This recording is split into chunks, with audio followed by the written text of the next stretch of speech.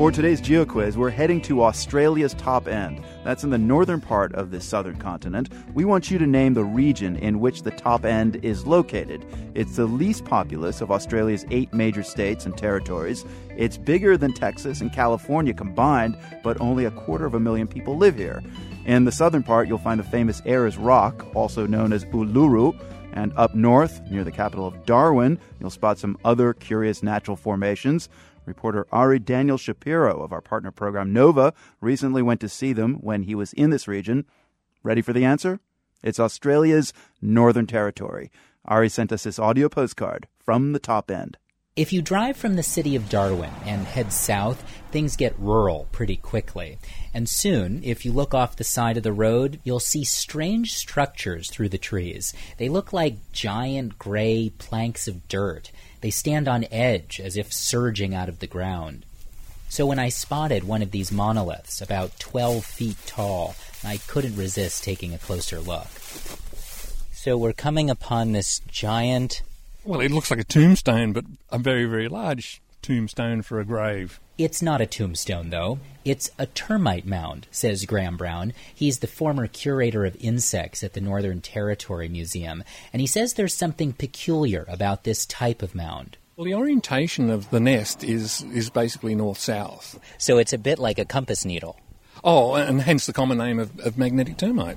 Magnetic termites. The mounds these insects build, they're pretty well aligned with the poles of the Earth.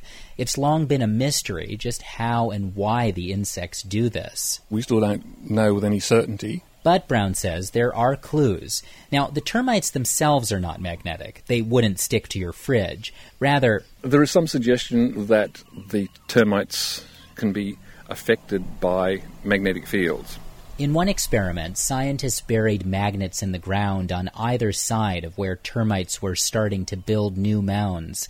When the researchers came back years later, the termites had abandoned these mounds, perhaps because their sense of direction had been thrown off.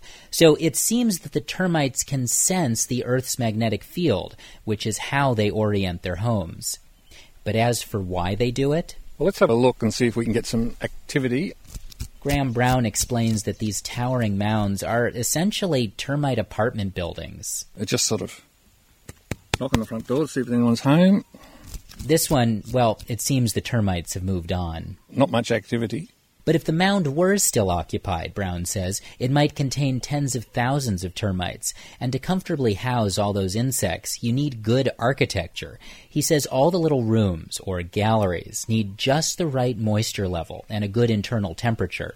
And this north-south alignment of the termite mounds, it seems to help keep the termites comfortable. This being northern Australia, the sun is hot in the morning and even hotter in the afternoon. And around noon, when the sun is strongest, since these mounds are long and skinny and point north-south, at that hour it's just the edge of the mound that faces the sun. Giving a narrow profile to the sun at that particular time of day. Which keeps the termites from getting overheated. At least that's one theory. Though if it's such a good way to build a mound, why don't more termite species do it?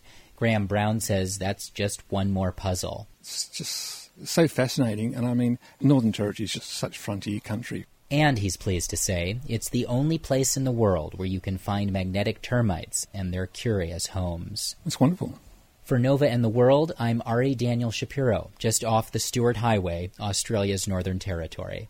You've got to see what these mounds look like. It's like termite Stonehenge out there. You'll find photos at theworld.org. And tonight on PBS, Travel Down Under as Nova looks for the origins of life. That's the premiere episode of Nova's 4-part series, Australia's First 4 Billion Years. We and Nova will have more from Australia next Wednesday.